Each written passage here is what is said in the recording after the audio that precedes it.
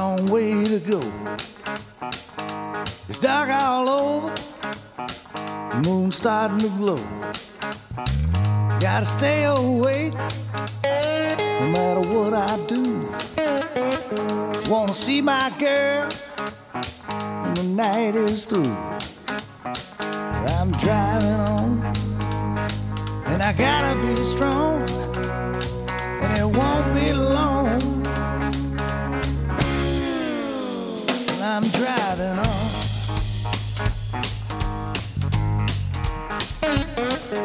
She'll be waiting for me to pull in. I'll be so happy to let loving begin. I've been away, couldn't get home. Now I'm ready, been too long gone. And I'm driving on, and I gotta be strong, and it won't be long till I'm driving on.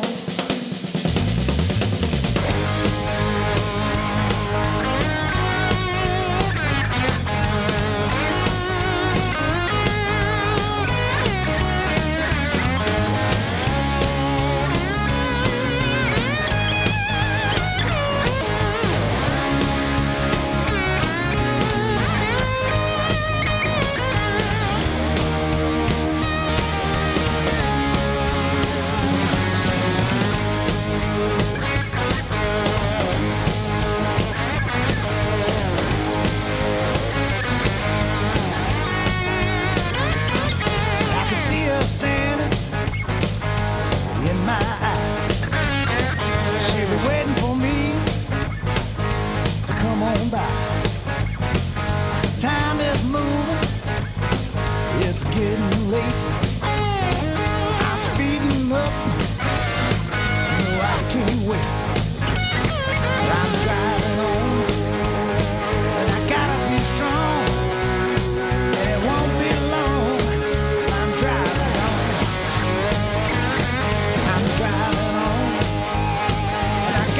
Strong, and it won't be long.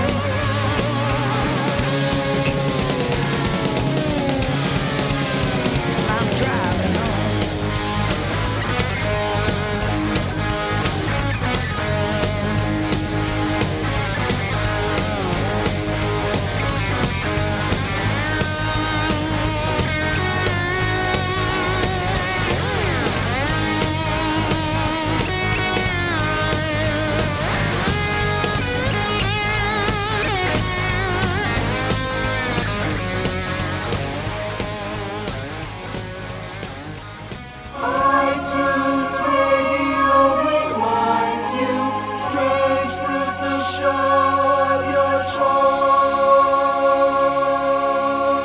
Hello and welcome to the Strange Brew podcast. My name's Jason Barnard and that was Foghat and their new single Driving On from their new album Sonic Mojo. And I've got founding member of Foghat, Roger Earl, here today on the Strange Brew, drummer extraordinaire, and we'll be talking about his fantastic career in music from Foghat, Savoy Brown and much more. So let's hear my chat with Roger. Hello. Hello. Jason, it's a great name. They were all heroes, weren't they? Ah, right, yeah, but the Argonauts. Yeah, there you are. It's a hero name. My mum and dad called me Roger. What does that mean? I don't know. Nothing wrong with it. Been a good day. We're promoting your album. Sonic Mojo. I've heard some tracks off it and I've been mighty pleased. Yeah. Driving On, I think, was the first one, wasn't it? It's got a real blues rock feel. And is that sort of a purple vinyl? It looks wonderful. Yeah, it's kind of a purple thing. Everybody has black records. We figured we'd have purple, blue ones. Black and purple and blue. Maybe we'll have a red one next time.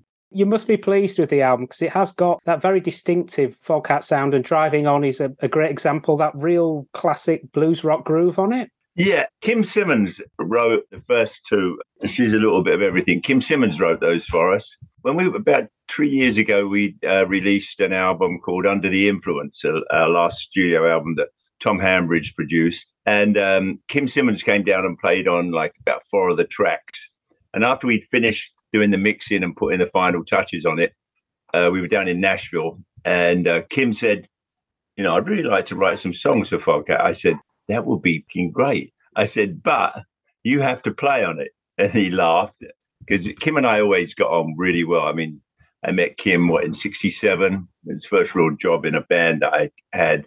We always got on really well. Musically, there was never, in fact, I don't ever remember us ever having a harsh word between each other. It was always good. And then in 1976, we reconnected again, and we stayed in touch ever since. He would get up and sit in with us. About 10 years ago, our agency on the West Coast, Paradise Artists, started booking Savoy Brown. So we did a number of shows together, which was really cool. You know, we could get up and jam and hang out together. Kim didn't drink anymore, which meant that there was more for the rest of us. Some of us get sensible in our old age. But anyway, Kim sent me 3 basic tracks. Actually sent me 4 songs about 3 years ago, right in the middle of COVID nightmare. We actually recorded 3 of them. He sent me his vocals, guitar, and I think it was like to a click track or something. So it was obviously needed some work on it. But the basic songs and, of course, Kim's guitar playing was absolutely fantastic. But he got ill, started getting ill about a year and a half, 2 years ago. And his last record that he put out, CD for Savoy Brown, he was just playing slide guitar because his fingers weren't working, and he passed this last December.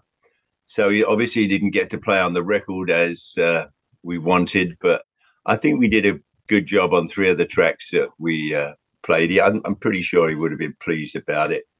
But I miss him already. He was a great blues guitar player and a really good songwriter. He put a record out every year. Usually with Foghat, it takes us get a studio record about every 3 or 4 years. It's not a race anymore. But yeah, I'm really pleased with the new album. It sums up a lot of how we want to play, how we see stuff. It touches on a lot of like American music, obviously blues and rock and roll, but there's some stuff in there that's like a tinge of gospel in it. And maybe I've got to tell you this. When I was growing up, I lived in southwest London in Hounslow, and my older brother, Colin, had a whole bunch of stuff from the Sun record label, early Jerry Lee Lewis and Johnny Cash songs. So I'm sort of 12, 13 years old, riding my bike to school singing Johnny Cash songs. Well, she loves you, Big River, more than me. Even though he didn't have a drummer, I loved Johnny Cash's music because there was always a story. There was always this really cool like rhythm going through it. And there was a story. So that was my introduction to music, Jerry Lee Lewis, Little Richard, Chuck Berry. And then I discovered Muddy Waters and John Lee Hooker. There was no holding me back after that.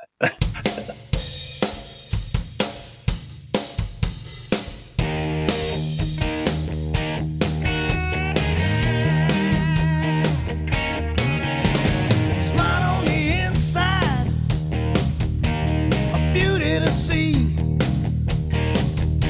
Tells it like it is. She keeps a mystery.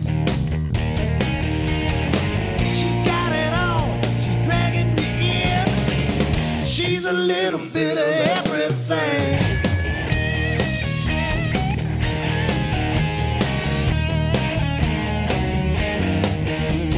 Sweet as an angel, little devil too. Hard as a brick, soft as the dew. She ain't too fat, she ain't too thin.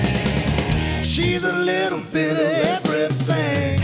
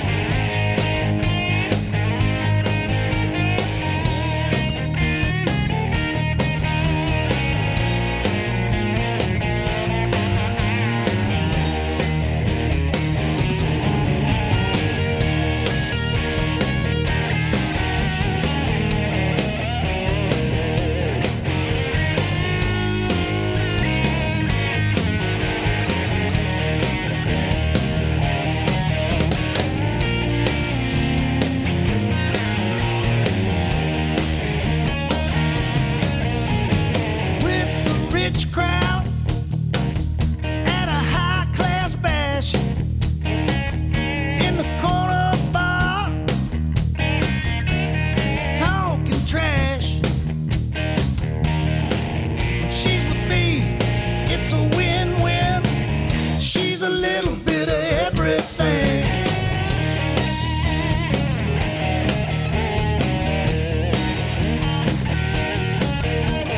Pearls and diamonds on blue jeans. She's got blue eyes that turn to green. She's got it all, she's dragging me in. She's a little bit of everything. She's with me, it's a win-win. She's a little bit of everything. She's got it all, she's dragging me in. She's a little bit of everything. You've got a mix of original tracks as well as some covers on there, so it's 50-50 between the two. Yeah, it is. Actually, every record we usually find a couple of tunes that we think we can ruin. No, I mean, you know, I grew up, I mean, Foghat is based in the blues and rock and roll and R&B and maybe a bit of country as well. So when we start sort of rehearsing or recording, we'll often like just play some songs. Our singer, Scott Holt, will just start singing something and we start playing. And because we have our own studio down in DeLand in Florida, and we tape some of it and most of it. And then after like about a couple of years, we figure it's about time to sort of get serious and put a record together. And we start looking at what we've actually done and start getting serious about it. All of a sudden we go, I didn't know we did that. Neither did I. And then Brian Bassett, our lead and slide guitar player, and he's also our chief engineer and producer, finds stuff that we've done like years ago and we don't remember it. So if they worked, then we put them on the record. We actually probably had 10 or more recordings left over from this record, but we tried to pick what we feel is our best efforts and what we really enjoyed. If we want to get up and dance or start singing along with it, we figured it's going to make it. I Don't Appreciate You. That's the whole band contributed to that, didn't they, in terms of the writing? I actually came up with the title and the original lyrics for it. We all write, everybody writes in the band. And I gave it to Scott Holt, and he took it in another direction. I basically wrote it about an ex-manager who, as far as I was concerned, didn't do right by the band, us, and certainly in the end, thieving bastard. Anyway, and Scott took it to another level where I think anybody who listens to the song, there must have been somebody or nasty piece of work in your life that you could. It's sort of, how did Scott describe it? It's the most polite, rude record you've ever heard. I don't appreciate the way you walk. I don't appreciate the way you talk. I don't appreciate your self-entitled attitude. I don't appreciate you. Also, at the time, he has a record store down in Columbia, Tennessee. And at the time, he was getting into the Sex Pistols. Well, I went through that era. Great band. The attitude, it's only rock and roll, but we like it. He decided that it needed more of a punky version. So that's fine. I'm an old punker anyway. There's at least one of the tracks that your brother Colin's on, because he's been on a few of your records and obviously notable in his own right. Yeah, Colin is 4 years older than me. He's my older brother. Good older brother, I might add, as well. And of course, he became famous as the keyboard player in Mungo Jerry, along with my first bandmate, Ray Dorset. Ray Dorset was the lead singer in the first band I was in when I was, 16 or 17, called The Tramps. The bass player in The Tramps, Dave Hutchins, was my best friend from school. And I guess they didn't think much of their drummer, and I got invited. And Ray, I and Dave played together for until I was about 19, till I joined Savoy Brown. And then Ray formed Mungo Jerry with Colin, and that's another story. They had enormous hits. Yeah. In fact, I talked to Ray. I was there this past summer for a week, and I just called him up to just see if we could get together. That didn't happen. My granddaughter in England, Ruby, got married, so in Wallingford, which was part of my old stamping grounds.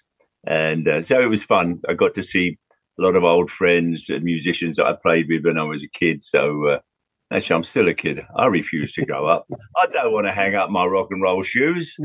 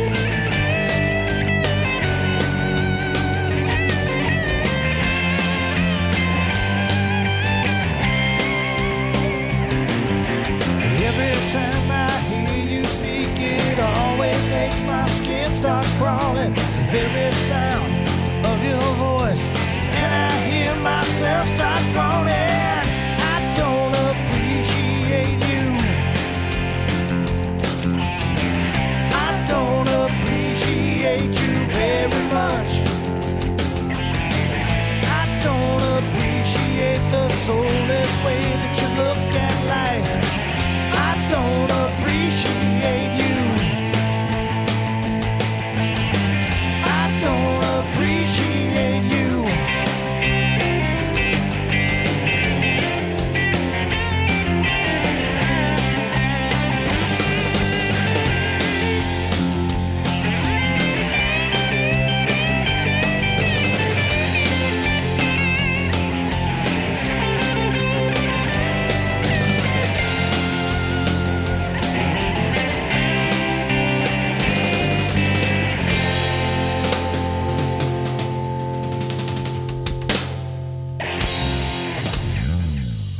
How did you get involved with Savoy Brown then?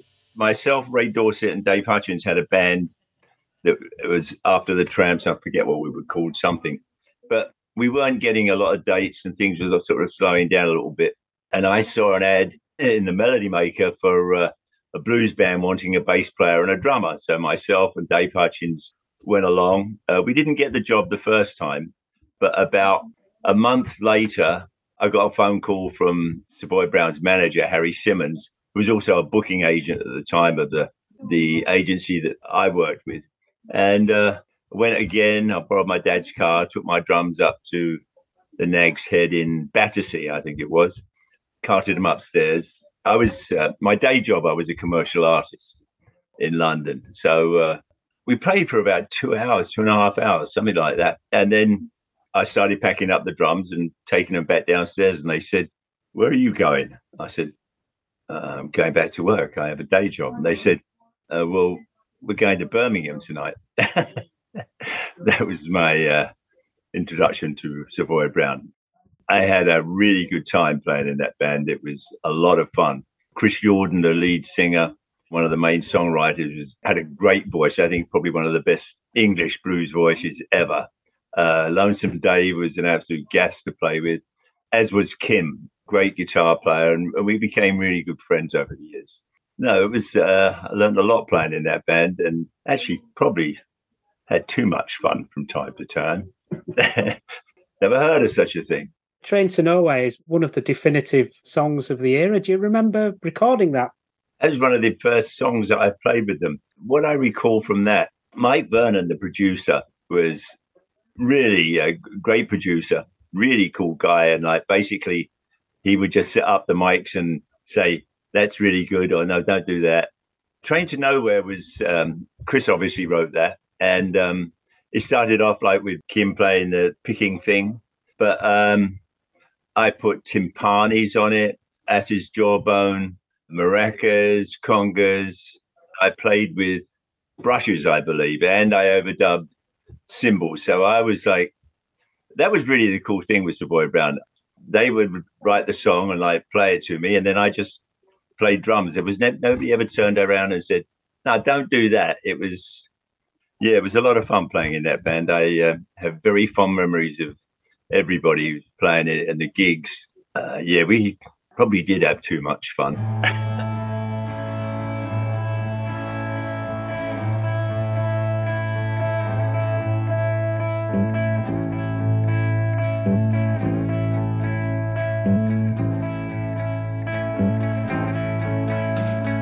You can catch it if you wanna ride. Don't you worry if it pass you by.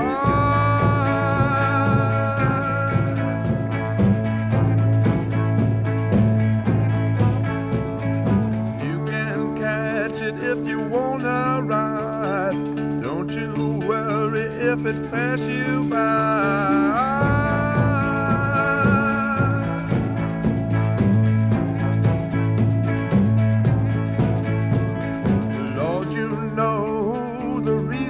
Why I'm on this train till I die.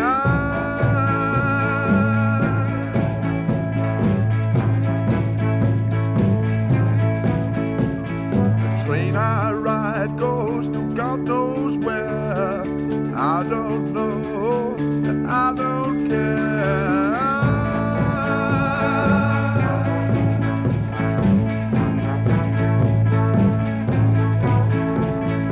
Train I ride goes to God knows where. I don't know, and I don't care.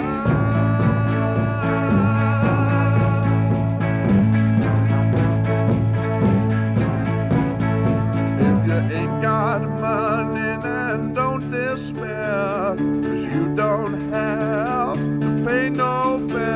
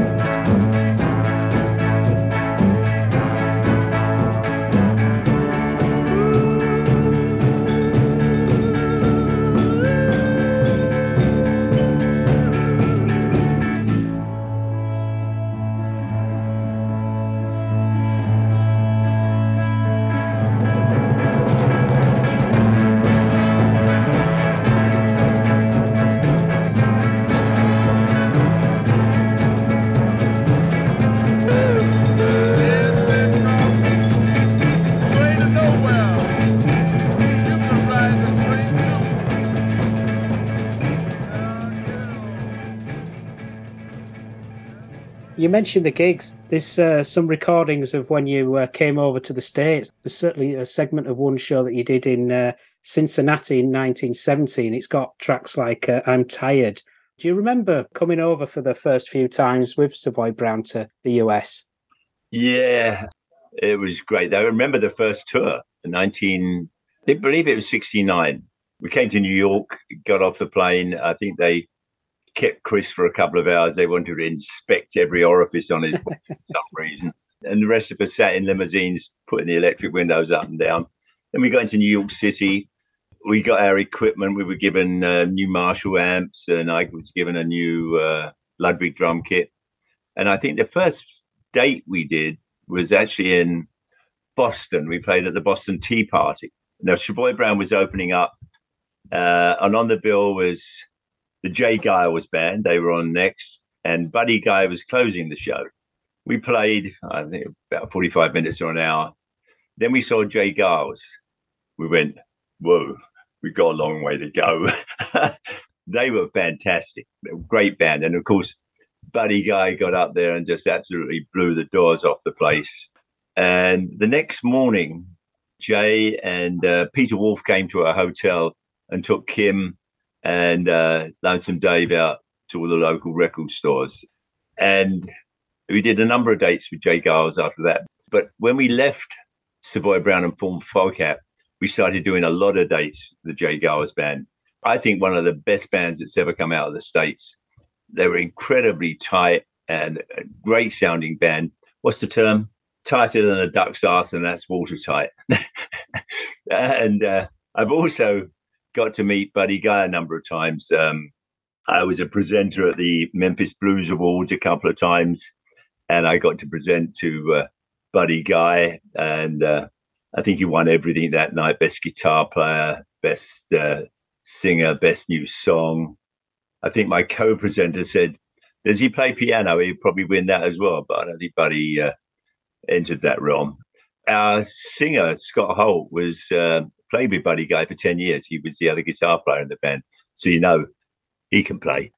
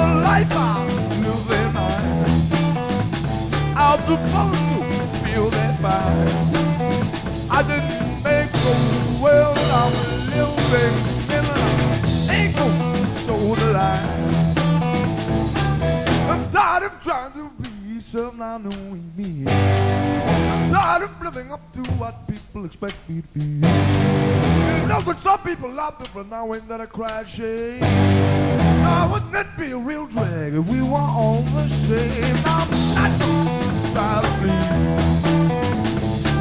I just don't see. If I give myself that up, you hell the blues I feel. Oh yeah.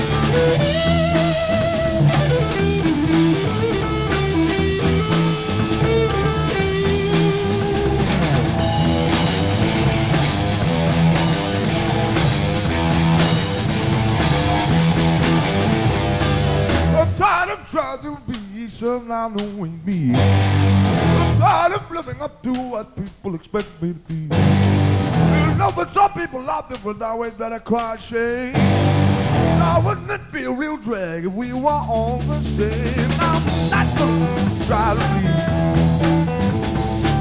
I just don't see. If I give myself down, give up, you help me do not me. Oh. Stop me. You have the blues of me. You have the blues of me.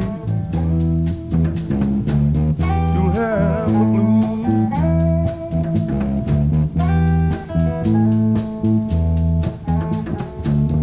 Do-do-dum. Do-do-dum, da-dum, da-dum, da-dum, da-dum. Dum, da-dum, da-dum, da-dum, da-dum, da-dum, da-dum, da-dum, da-dum, da-dum. Hey!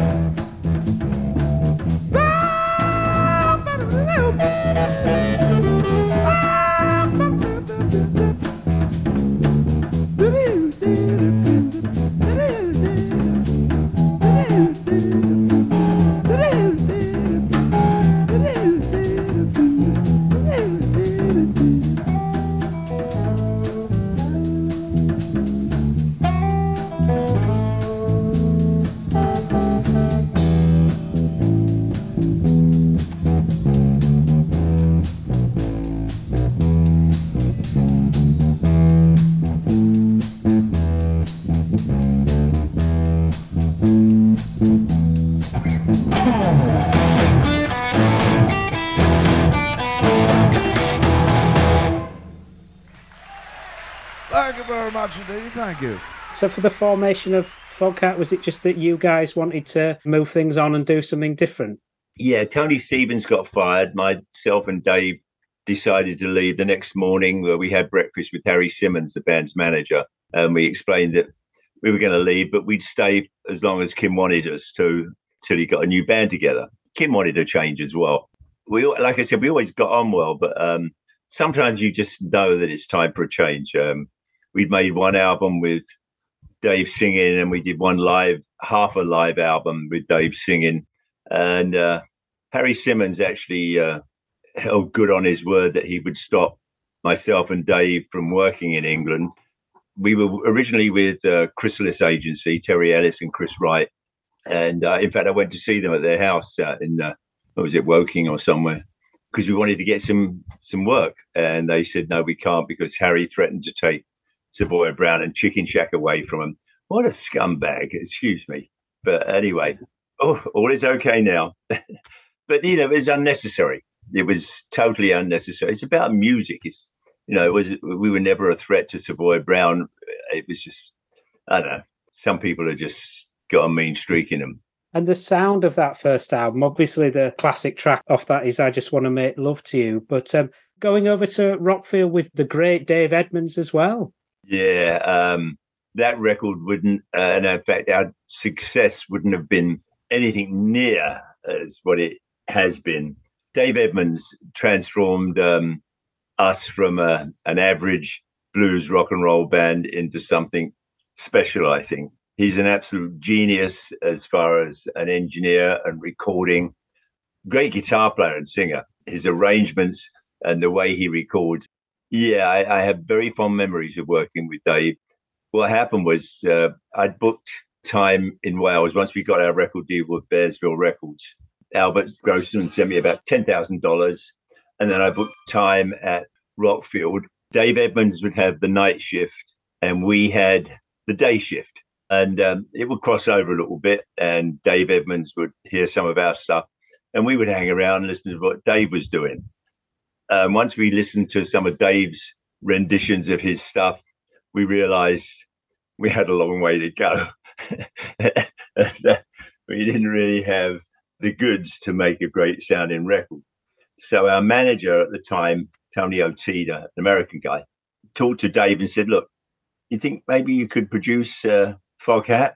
Dave said, yeah, but first I've got to finish my own record, which he did. And about, I think probably 2 or 3 weeks later, Dave started working with us and all of a sudden the magic dust started to drop on us. Dave is somebody really special, great musician. There's very few like him. I can't think of anybody I could compare him to. He's very unique. His attitude to playing, his attitude to music, the way he turns like classic blues or R&B or rock songs into like his own. That's real genius, I think.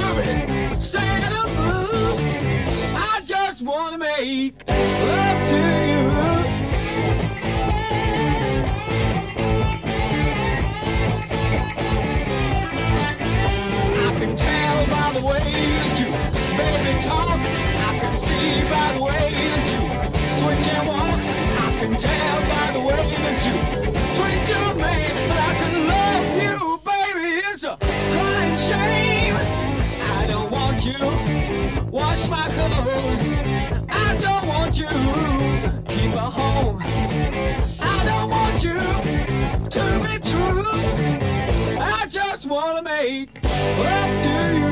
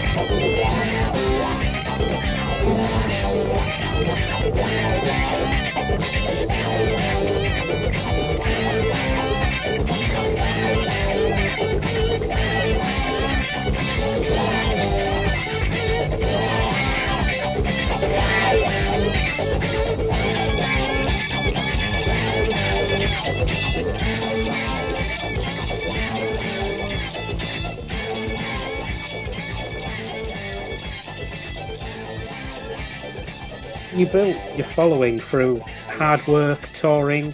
The Tracheo's Road Fever on your rock and roll album typifies that. Were you sort of determined to go over to the States and really slog it and play dates and take it to the people? Yeah. I grew up listening to American music, rock and roll, blues, Jerry Lee Lewis, Little Richard, Chuck Berry, discovered Muddy Waters, John Lee Hooker, etc., etc. I mean, that's what I grew up listening to, and that's what formulated, I think, my playing style. I used to play along with those records.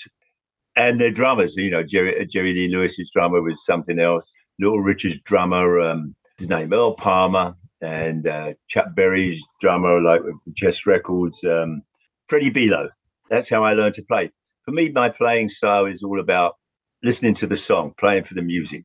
Now and again, I do a drum solo and have some fun, make some noise, kick, bash, and but the best part is like playing for the song. So I've been fortunate, I think, understanding that.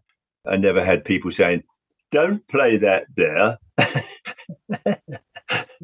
Playing everywhere and anywhere, it hones your chops. And I love playing. Playing live is great. We just played, where did we play somewhere the other day? And after the show, we were sitting backstage, we were having a glass of wine. I was sitting there talking with Scott Holt, and he said, how many jobs can you have that when you finish working, a bunch of people start clapping and cheering for you? I know how fortunate I am, playing in this band and playing with the people that I play with. So I'm going to roll till I'm old and rock till I drop. That's from Road Fever, isn't it? Right.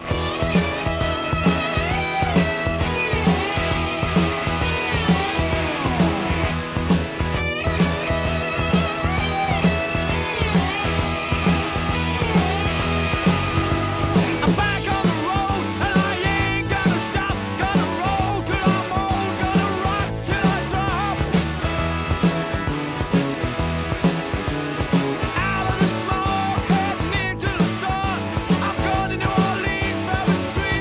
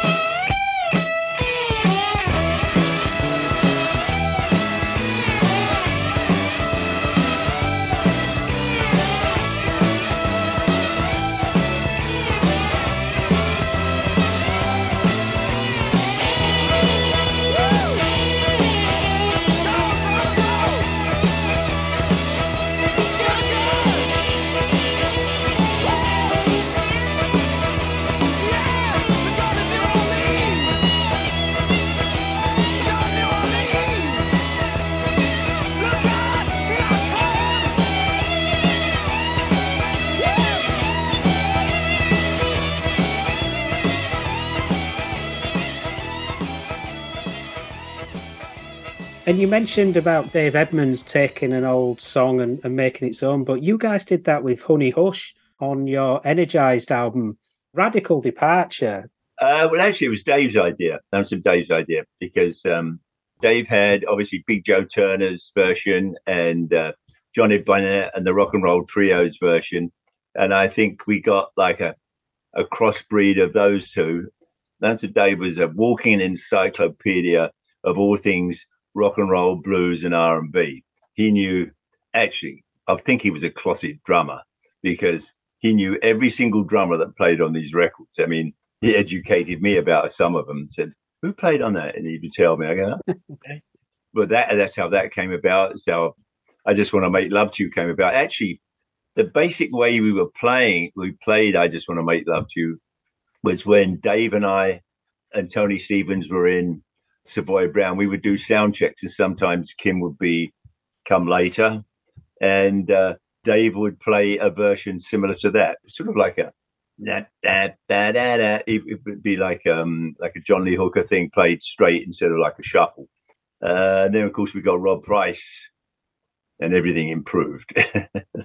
The Full for the City album, I've read that was the first album where you stepped back a little bit and took more time on the album, and it shows. Yeah, the first album, obviously, we spent a long time working with Dave Edmunds. But after that, once we had a degree of success in the States, we were touring, and like we'd do a week or two somewhere in a studio. We had very little time off.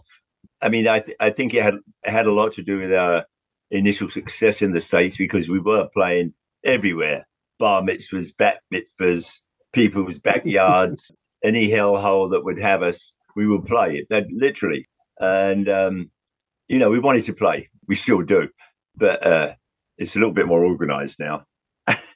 So, that's how we cut our teeth, playing everywhere and jamming. We always had permission to jam with this band. In fact, a lot, even to this day, working out songs when we get in our studio down in Florida, we just sit there and just play. Scott, lead singer and guitar player, would start playing something and we join in, or sometimes we'll sit down acoustically and get some grooves together and then turn everything on. What can I tell you? I love my job. It's not a job. Slow Ride is one of those definitive, it's a standard in the world of rock now. Were you aware that you were really onto something good when you heard that for the first time? No. Again, it came from a jam. Nick Jameson had just joined the band. Nick and I were friends. I lived up in Woodstock at the time. But Rod Price and myself had a house down on Long Island that we'd had the basement soundproofed. And when Nick joined the band, or I asked him if he wanted to join, he said, yeah. We drove down to Long Island, and one of the first songs we did was Slow Ride. It started with a jam. Dave had some lyrics. We just started a jam, which was basically a John Lee Hooker riff, but played in like 4/4 instead of a shuffle. And Nick Jameson arranged everything and said, let's cut this out. And then he pointed to me and said, this is after we played it a couple of times. He said, just go bang, Rod. And I said, what do you mean? He said, just go bang. And that was the start of it. Yeah, Nick was a lot of fun to work with and play with. A fantastic musician and funny. He's absolutely hilarious. He's actually he does stand-up comedy. He also plays every instrument under the sun. He's worked in film, does voiceovers. I probably learned more from, if there was a single person I've learned a lot from, it's Nick. That when you're in the studio, what to do, what not to do. More importantly, enjoy every little bit of it. It's like, it's work. You have to think about what you're doing and get it right. But it's all about enjoying, the moment. And that's what music is. It's like a moment in time. And you've got to know when to say, that's it, or maybe we should do it again.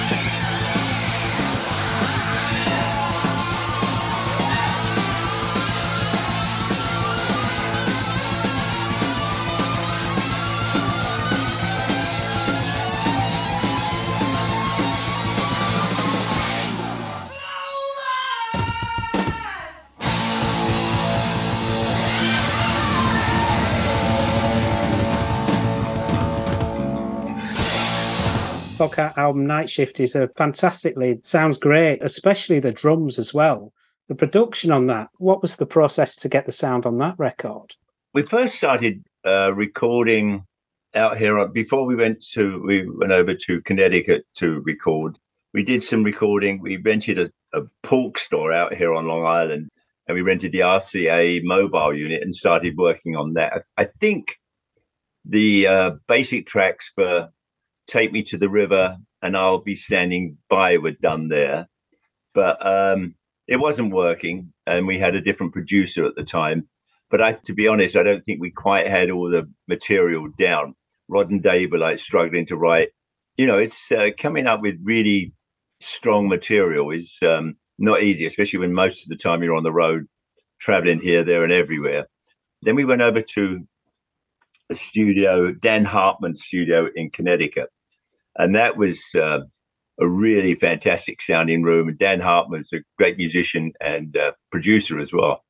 And the only trouble we had with that record again was a number of the songs weren't finished. So myself and the bass player, Craig McGregor, my brother by a different mother, a lot of the songs we played to a click track, which was something, I mean, I can play to a click track, but it's not as much fun as playing.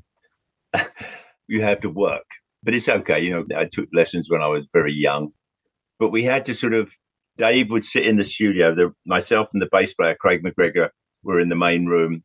So it's he and I, and we had cans on to a click. Once we figured out the tempo of the song, Dave would sit in there with his playing an acoustic electric guitar, and he would say lead guitar solo, chorus, verse, and it was that was work.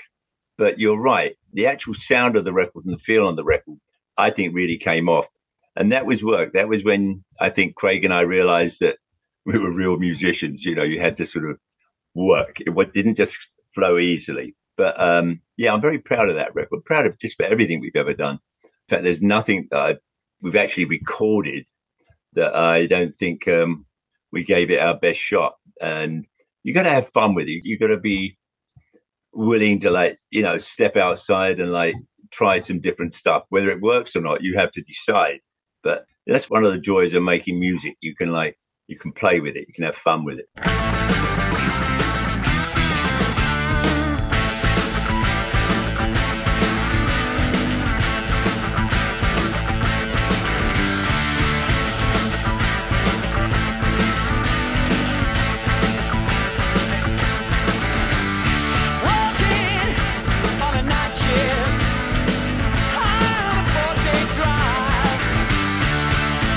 Jazz from sundown to sunrise, and I'll sleep from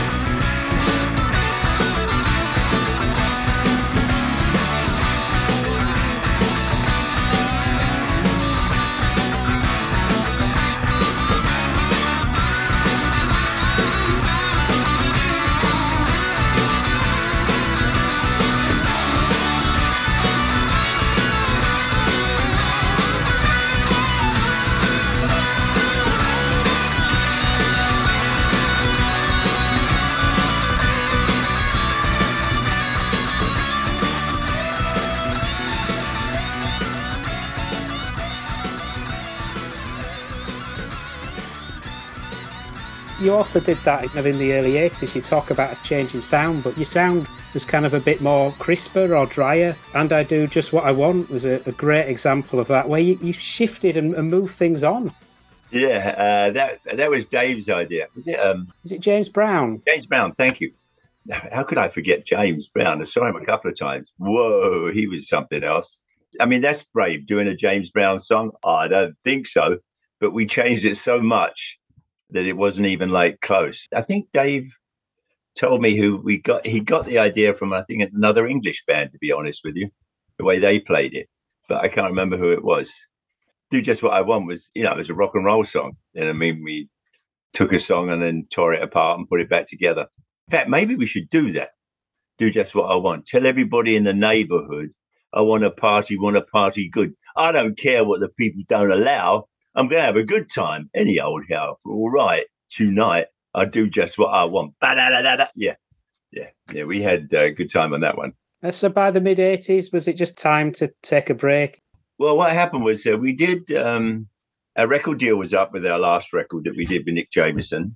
He produced it, rather.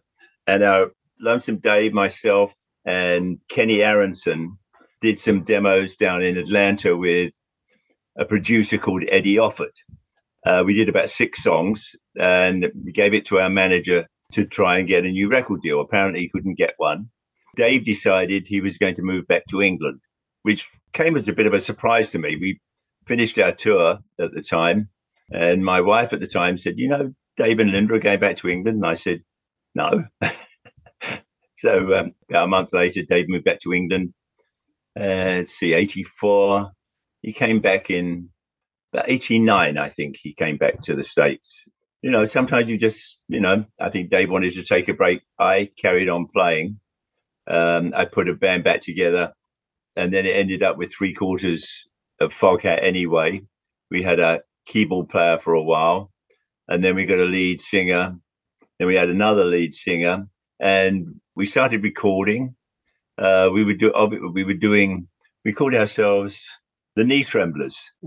That was interesting, explaining the title to people. And about half our set was like Foghat songs, and the other half was blues, R&B, rock and roll songs, and stuff that we were recording at the time. And we did a Christmas song. We did a video that was on MTV, Going Home for Christmas. I just kept my hand in. Then Dave came back in 89. We arm wrestled around the country for a couple of years. Then I convinced him to put the original band back together, and everything was buried the hatchet, not in each other's heads.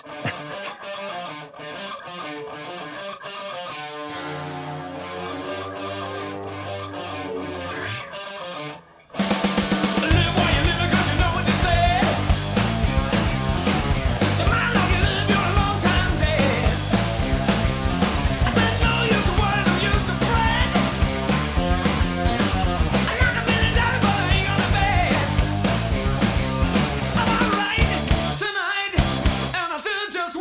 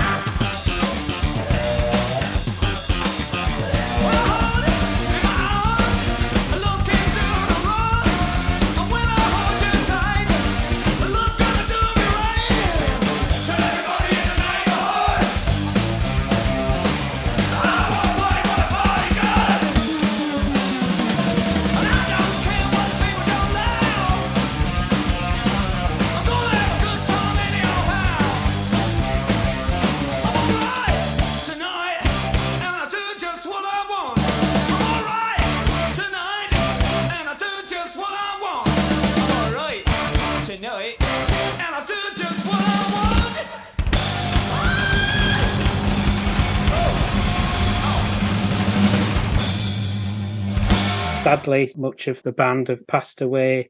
But with the current lineup, you guys are playing as well as ever. Thank you. Yeah, Scott Holt, I met him back in 2014. Everybody in the band has a stand-in.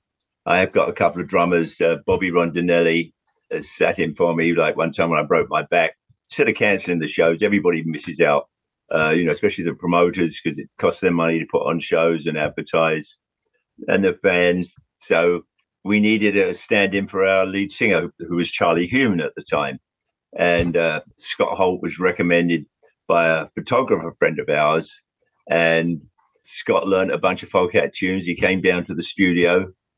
This is when Craig McGregor was still alive. And we played for about an hour and a half. And we said, well, when Charlie doesn't want to do it anymore or can't make it, you'll be the person. Well, there was a couple of times Charlie didn't make it because he was on holiday hewn. And Scott played. And then, was it 2 years ago? Charlie sent a text to our manager and said, I'm retiring, 3 days before we were about to start rehearsals for the upcoming touring season. I wish him well. I haven't heard from him since then. But I also think when you turn around and say, I'm retiring, I don't think that's an easy thing to say or even to acknowledge to anybody. So on that score, the fact that he didn't call me and talk to me, we played in the same band for 20 odd years. I'll forgive him. But at the time it was like, whoa, but it's worked out great. Scott is a fantastic singer, a great guitar player. And I'm probably having the time of my life playing with this band. Brian Bassett, our lead and slide guitar player, he's been with us, 26, 27 years. Great guitar player, a fabulous human being. But just as importantly, he's also a brilliant recording engineer and producer. Everybody works in this band. We've all got two jobs. I'm having the time of my life. Playing with these guys is great. I think you get a little bit of the idea of how much fun we're having from the record. But the real fun is like live shows. That's where we get everything. That's where we get charged. It's what other job can you have where you finished working and people start clapping and cheering? Yeah, life is good. And Foghat is actually, we really want to come to Europe, especially England. I mean, it's where I grew up. So we haven't played there since that 3-week tour we did with Captain Beefheart back in the day. Basically, we'd never played there. So any agents out there, clubs, festivals especially, but anywhere, we'd love to come and play. Hopefully this summer we'll be able to come over. That would be good. Just a final song I wanted to ask you about. You mentioned the album earlier is Under the Influence, and you do a brilliant version of Heard It Through the Grapevine. Where did the idea for that come along? Charlie and I were in the studio, and it was just Charlie and myself. I started playing, and Charlie started singing and playing guitar. That's where it came from. Like I said, lots of our songs come from when we just start jamming. And Charlie had a great voice, and I thought it worked. So then we put guitar and bass on and something else. That was it. That's why it was on there, because a lot of our stuff comes from just saying, what do you want to do next? It's music. Well, thank you so much, Roger. I've loved listening to Sonic Mojo, and hopefully we can get you guys over to Europe one more time. I would love to do that. We played Sweden Rock 2 or 3 times, I think. We did a show in Germany and one in Belgium about 4 years ago. And we were booked at a festival down in Kent, a Rambling Man festival. But then it got cancelled because of COVID twice, and then the third year. But apparently they're doing another concert there this year. So maybe we can get on that. That would be good. Yeah, I would love to come back and play in my homeland. But this is my adopted home, and I'm very happy here. This is the land of music. Growing up as a kid, all the music I listened to was American music. And over the years, I've had a chance to sort of play and meet a lot of my musical heroes. And I love working here. I love playing here. I love living here. But I want to come back to the old country and let them know that we're still here and kicking. Fantastic. There'll be plenty listening back in the UK to and including the new material on Sonic Mojo. Thank you so much, Roger. It's been a pleasure. Been a pleasure, Jason. You take care, man. Thank you. All right then. Bye-bye. Bye.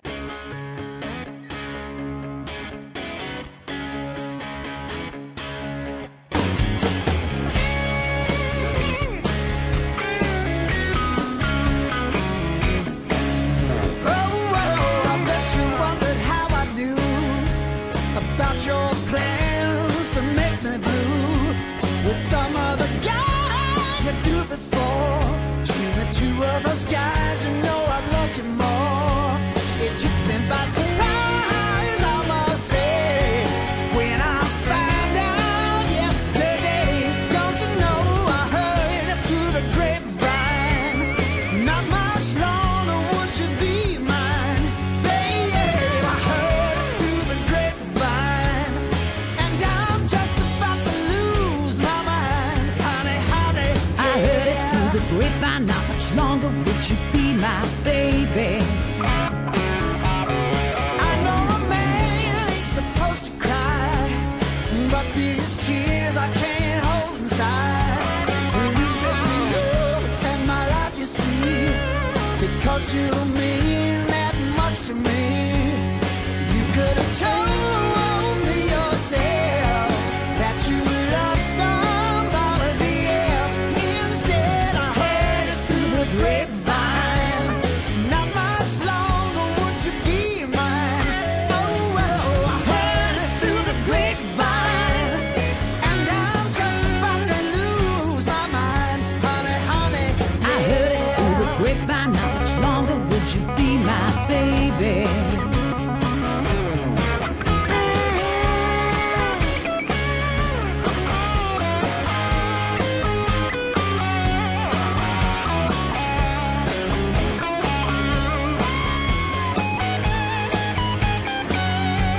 It took me by surprise, I must say, when I found out yesterday.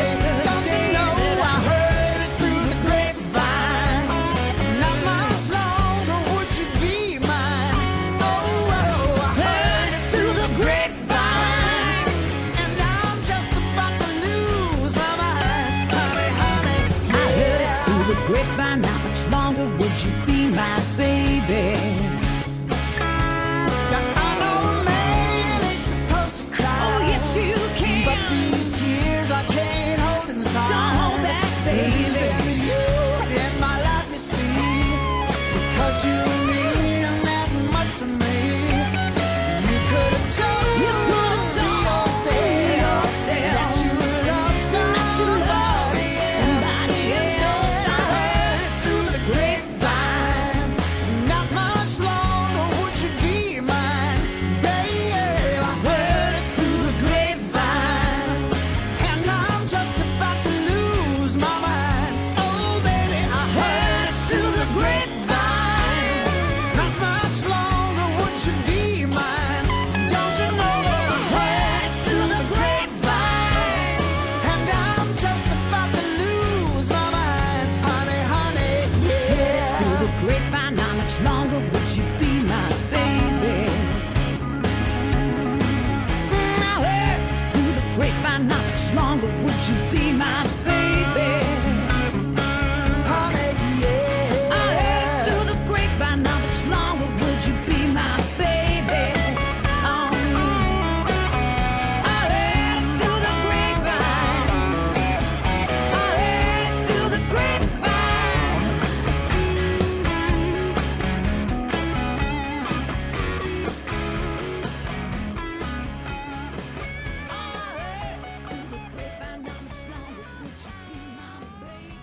Thank you for listening to the Strange Brew podcast. If you do like the show, please consider a small donation to help keep the show archive online. It's 10 years since I started the podcast, and hosting fees are increasing over time. All your support keeps the show running and helps me get amazing guests. To support me, just go to thestrangebrew.co.uk where you'll see a donate button on the homepage. Thank you very much. Plus, any reviews on your podcast services help to spread the word too. Thank you.